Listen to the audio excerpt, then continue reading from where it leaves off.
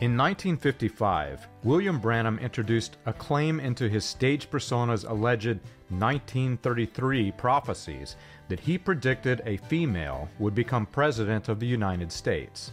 And to this day, leaders in Branham's cult of personality claim that it will come to pass according to Branham's alleged prediction. And they get very excited when women are elected into high-ranking positions such as Vice President Kamala Harris.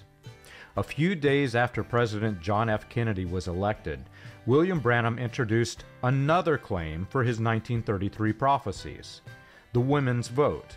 He claimed not only that he had predicted women would be given the right to vote, but that in doing so, they would elect the wrong man as president.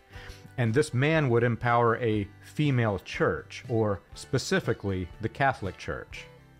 After introducing this new claim, and until the death of President Kennedy, William Branham claimed that his female president prophecy had been fulfilled. White supremacists were in strong opposition to President Kennedy, and there were various protests and political campaigns against Kennedy leading up to his election and after he became president. William Branham joined the white supremacists in the propaganda, much of which was largely untrue. Such is the case with the newly added prophecy of the women's vote.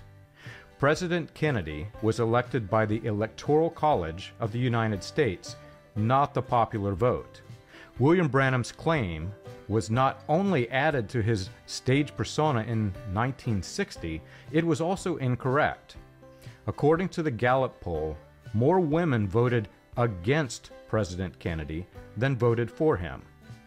You can learn this and more on william-branham.org.